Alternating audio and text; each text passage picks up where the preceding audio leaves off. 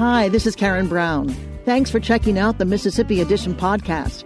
If you like what you hear, click subscribe, hit like, or leave us a comment if your app has that feature.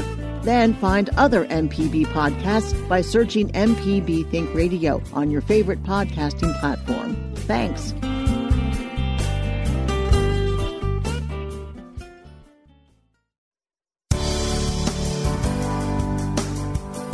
Good morning. It's 8:30 on Monday, July 19th. I'm Karen Brown, and this is Mississippi Edition on MPB Think Radio.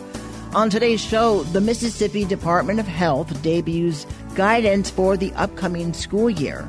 Then, Nancy and Zach New face fresh federal charges. Plus, the University of Mississippi moves towards universal vaccination among students and staff. And a reflection on the life of First Lady Elise Winter. This is Mississippi Edition on MPB Think Radio. Late last week, the Department of Health rolled out new COVID-19 guidelines for primary and secondary schools. Dr. Paul Byers, who's the state epidemiologist, lays out what his office now recommends for students and teachers. It does fall in line with the CDC guidance. And first and foremost, vaccination for all those eligible teachers and staff, anybody 12 and older. And that's really what's going to keep school in play. That if you're fully vaccinated, you don't have to wear a mask, you don't have to get tested, you don't have to do quarantine if you're exposed. But that brings me to the next piece, which is we are going to, through our public health guidance, any individual who is unvaccinated indoors in the school setting should be wearing a mask at all times. So we want to make sure that that's clear, because I know that there's been a lot of misunderstanding, and I've heard a lot of stuff that says you don't have to wear a mask in school. Well, if you're vaccinated. If you're fully vaccinated, we're not recommending that you wear a mask. But if you're unvaccinated, for those individuals who are not fully vaccinated, our guidance does say they should be wearing a mask indoors in that K-12 setting. The guidance comes at the start of the back-to-school season and amidst a growing outbreak of COVID-19 within Mississippi. On Friday alone, the state recorded more than 500 new cases of the disease, virtually all of them believed to be a result of the notorious Delta variant. State Health Officer Dr. Thomas Dobbs reminds us why that variant in particular presents a threat. It's important to sort of just lay out why is Delta variant a problem? And it's very simple. Number one, it's twice as contagious as the COVID we saw a year ago. What does that mean? It means that you can't get effective herd immunity, quote unquote, with this minimal number of vaccinated and prior cases. It just doesn't work. Number two, if you've had COVID before, your immune response to Delta is not very good. So it's quite plausible and a lot more likely that you'll get COVID from Delta, even if you've had COVID before. And then number three, we're just under-vaccinated. The anti-science people will find anything they can say that, it's you get vaccinated, you get COVID, why get vaccinated? 95% of our cases are in the unvaccinated people. 93% of our deaths are unvaccinated. That means 93% of our deaths are preventable. The greatest percentage of eligible but unvaccinated Mississippians falls between the ages of 12 and 17. Dobbs and Byers say it's imperative for parents to encourage their children to get the shot. If you want your kids to not have to stay home from quarantine, because I got a lot of earache about that last time, so-and-so is going to band practice because she had lunch with Susie or whatever. I mean, we can't let outbreaks go unimpeded. But the immunization bit, the vaccination bit, keeps your kids from having to be isolated or quarantined. It's a freedom, and that's where people are wanting their freedom back. Get vaccinated, you get your freedom. I mean, we're gonna have to keep doing this sort of back and forth about coming up with different guidance for each situation, and each time we roll out, and each time we get to a mass gathering, as long as our vaccination rates are this low. And if we've got the solution in front of us, if we could get those folks vaccinated, maybe this will be keeping kids playing football, maybe that'll be the step that gets us a little bit more people vaccinated. About 1/3 of Mississippians are fully vaccinated against COVID-19. Coming up, new charges against Nancy and Zach New. This is Mississippi Edition on MPB Think Radio.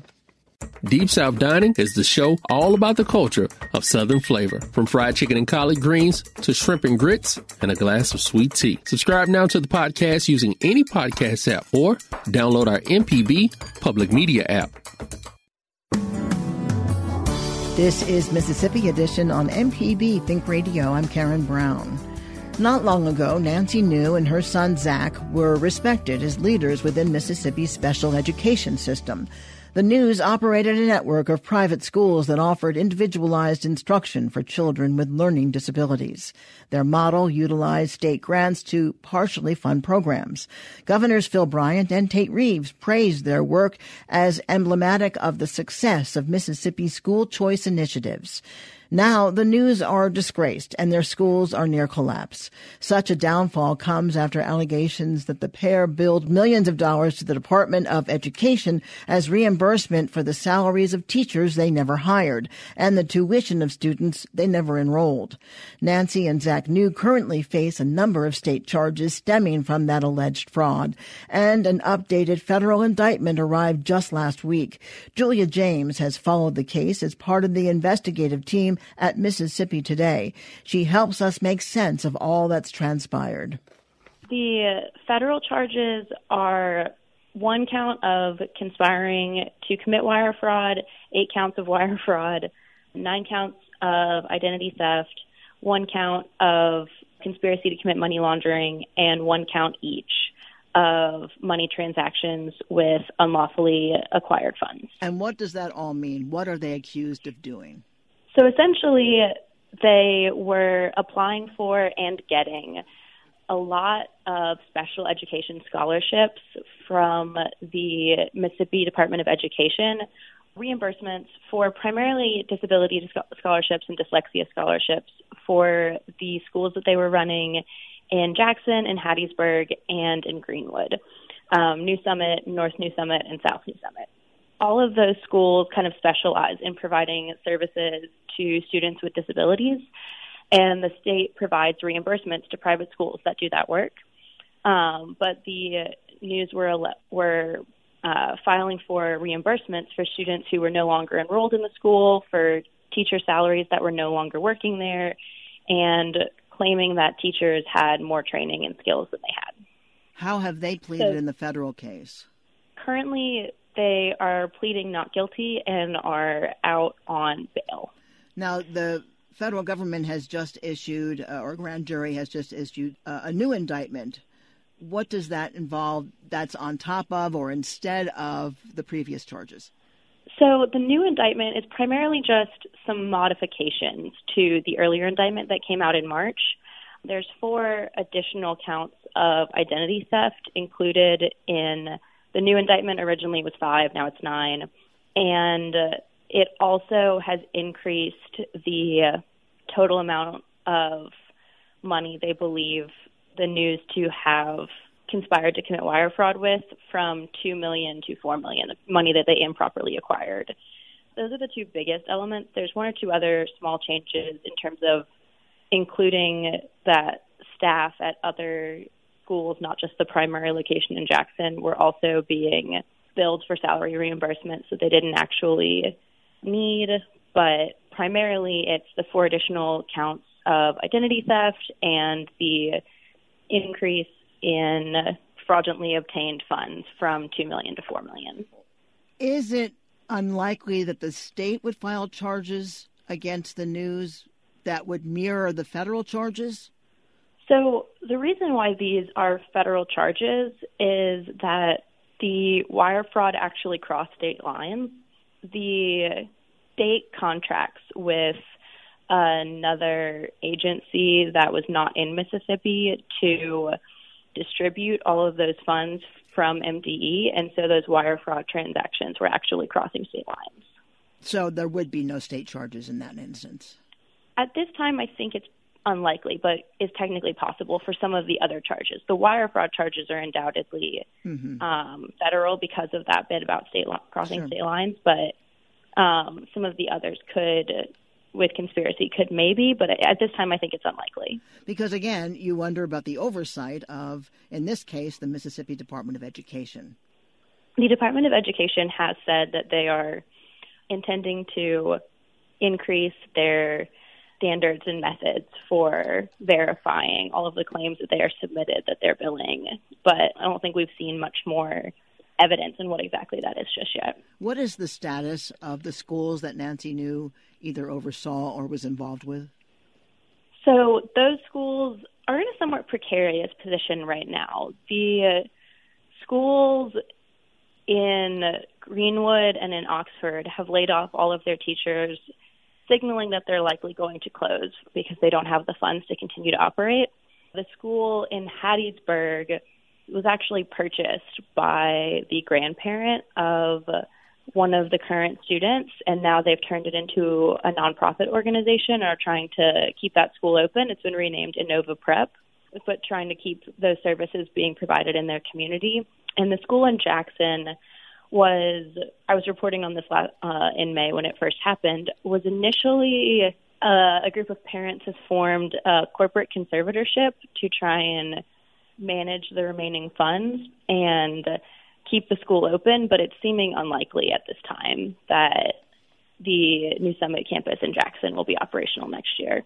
Well, there's certainly plenty of us to follow with the state charges and the federal charges. We've been speaking with Julia James. She's a reporter with Mississippi Today. Julia, thank you so much. Thank you. Coming up, the University of Mississippi Medical Center eyes universal vaccinations within its campus. Then a longtime friend shares his memories of Elise Winter. This is Mississippi Edition on MPB Think Radio. This podcast is a local production of Mississippi Public Broadcasting and depends on the support of listeners like you. If you can, please donate today at mpbonline.org. And thanks. This is Mississippi Edition on MPB Think Radio. I'm Karen Brown. Right now, no hospital in Mississippi requires its workforce to be fully vaccinated against COVID-19. But yesterday, the University of Mississippi Medical Center rolled out regulations that it hopes will soon prompt near universal vaccine uptake among students and staff. Administrator Dr. Luann Woodward explains. The medical center has felt a responsibility and an obligation as the only academic medical center in the state, the place that takes care of the sickest patients, whether we are talking about tiny newborn babies or older adults, immunocompromised patients, whatever the case may be, trauma patients. We take care of the sickest patients in the state, and we are proud of that. That is a responsibility that we hold dear and that we take very seriously. From the beginning of this pandemic, we have pledged to all of you, to our employees, to the patients, to the citizens of Mississippi, that we would bring all of our resources to bear and that we would take that leadership role and try to set the example for others in healthcare across the state. So, as you have heard, yesterday we made an announcement about a new policy. So the new policy, now going into effect, will require all employees, all students, to either be vaccinated or to wear an N95 mask.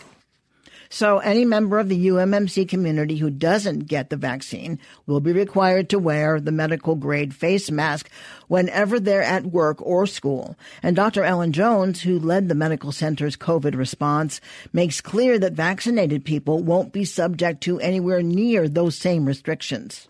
We believe that the effectiveness of the vaccine, the data behind it, is so strong that we can confidently allow vaccinated individuals in non-clinical areas to go maskless, similar to what you're seeing in the community with CDC recommendations. So fully vaccinated employees in non-clinical areas will be allowed to go maskless. Unvaccinated individuals will be required to wear an N95 mask at all times. All of our employees that work in clinical settings, direct patient care settings, will still be required to wear a mask. Some will have on N95s, some will have on a mask of choice, such as a surgical face mask. Jones also emphasizes the policy is engineered to remain as aggressive as possible in anticipation of further federal guidance.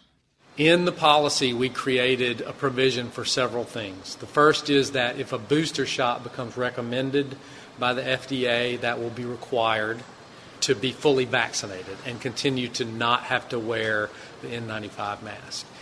If and when the emergency authorization use is lifted and the FDA authorizes full authorization for the vaccine, it will then become a condition of employment or enrollment in one of our schools. The new policy will be rolled out over the course of several months and is expected to be fully in effect come November. Coming up, a longtime friend of Elise Winter reflects on the First Lady's life. This is Mississippi Edition on MPB Think Radio.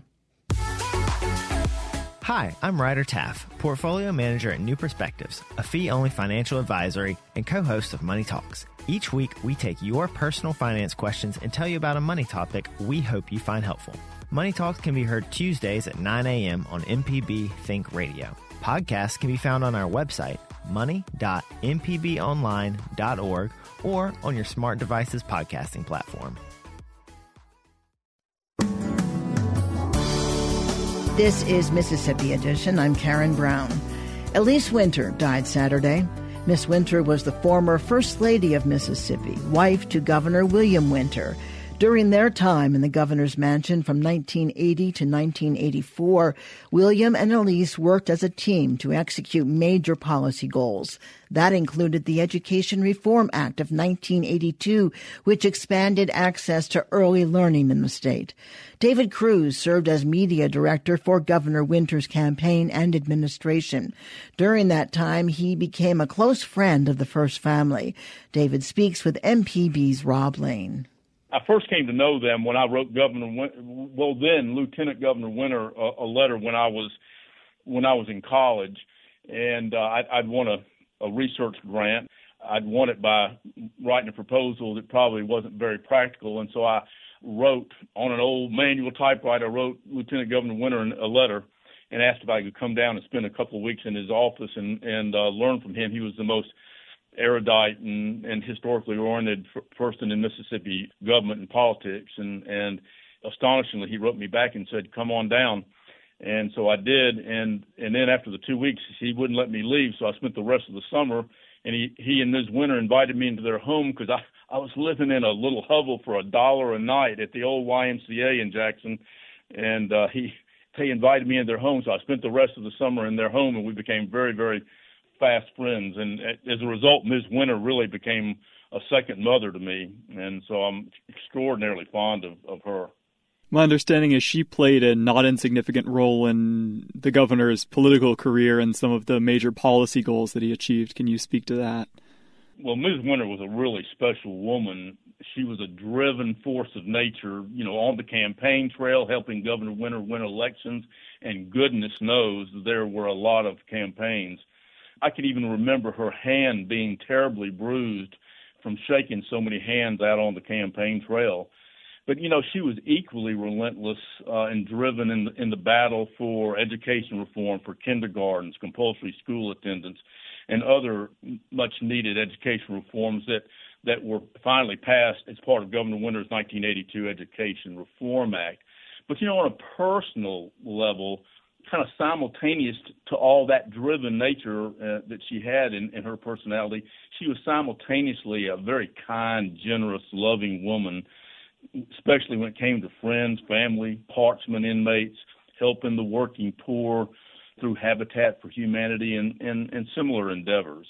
Yeah, you mentioned parchment, and you mentioned that on the campaign trail she'd come home with bruised hands. I remember reading a touching moment in an interview she did a few years ago about walking through parchment and shaking people's hands through prison bars. And that struck me as characteristic of a certain kind of person. What can you tell me about her work at that prison and her involvement with the people there? It just came out of a deep religious faith, a deep concern for people who were down and out, and just that loving, caring, sweet, generous person that she was. She was always reaching out to others, and especially those who were down on their luck, like parchment inmates, like the working poor who couldn't afford a house without the support that Habitat for Humanity provided. And she was a driving, relentless force behind Habitat for Humanity. The role of the First Lady is such an interesting one because it's an office that's really defined by the person who occupies it, and so much of the First Lady's work is defined by what each individual First Lady takes an interest in and feels passionately about. How did she understand her office as First Lady? As First Lady, she was just all in. She was just fully engaged. She wasn't a staffer. I was a staffer, but she sat in on so many staff meetings. She was someone who was fully engaged in the Education Reform Act because she saw that as something that was valuable for the children of Mississippi and ultimately for economic development in our state.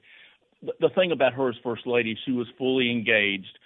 She handled all the kind of typical traditional First Lady duties, but she also took on big responsibilities, speaking all over the state on behalf of the Education Reform Act, spending time at Parchman, and bending over backwards to do anything she could to improve this state. How will her work and her legacy live on in the Mississippi that you see today and the Mississippi that we all share? Gosh, that may be that may be such an overarching question. It's over my pay grade. But except to say that that's the kind of person, Ms. Winter is the kind of person we need involved in public life. And she was definitely involved in public life. But you see, after she left public life, what she did with Habitat for Humanity and what she did taking care of prisoners who were no longer her responsibility, reaching out to them on a very human level. And that's the kind of person you want, who's both, good in public life, but realizes that, hey, I can do great deeds outside of public life. David Cruz speaking about First Lady Elise Winter. Thank you so much, David. Appreciate it. Absolutely. I'll miss her dearly. Thanks for listening to the Mississippi Edition podcast from MPB News and MPB Think Radio. Don't forget to subscribe if you haven't already, and if your app lets you, leave a comment or review. We really do appreciate it. Remember, you can always get in touch with MPB News on Facebook and Twitter, and fresh episodes of the podcast are posted every weekday morning. I'm Karen Brown. Thanks for listening. This is Mississippi Edition from MPB Think Radio.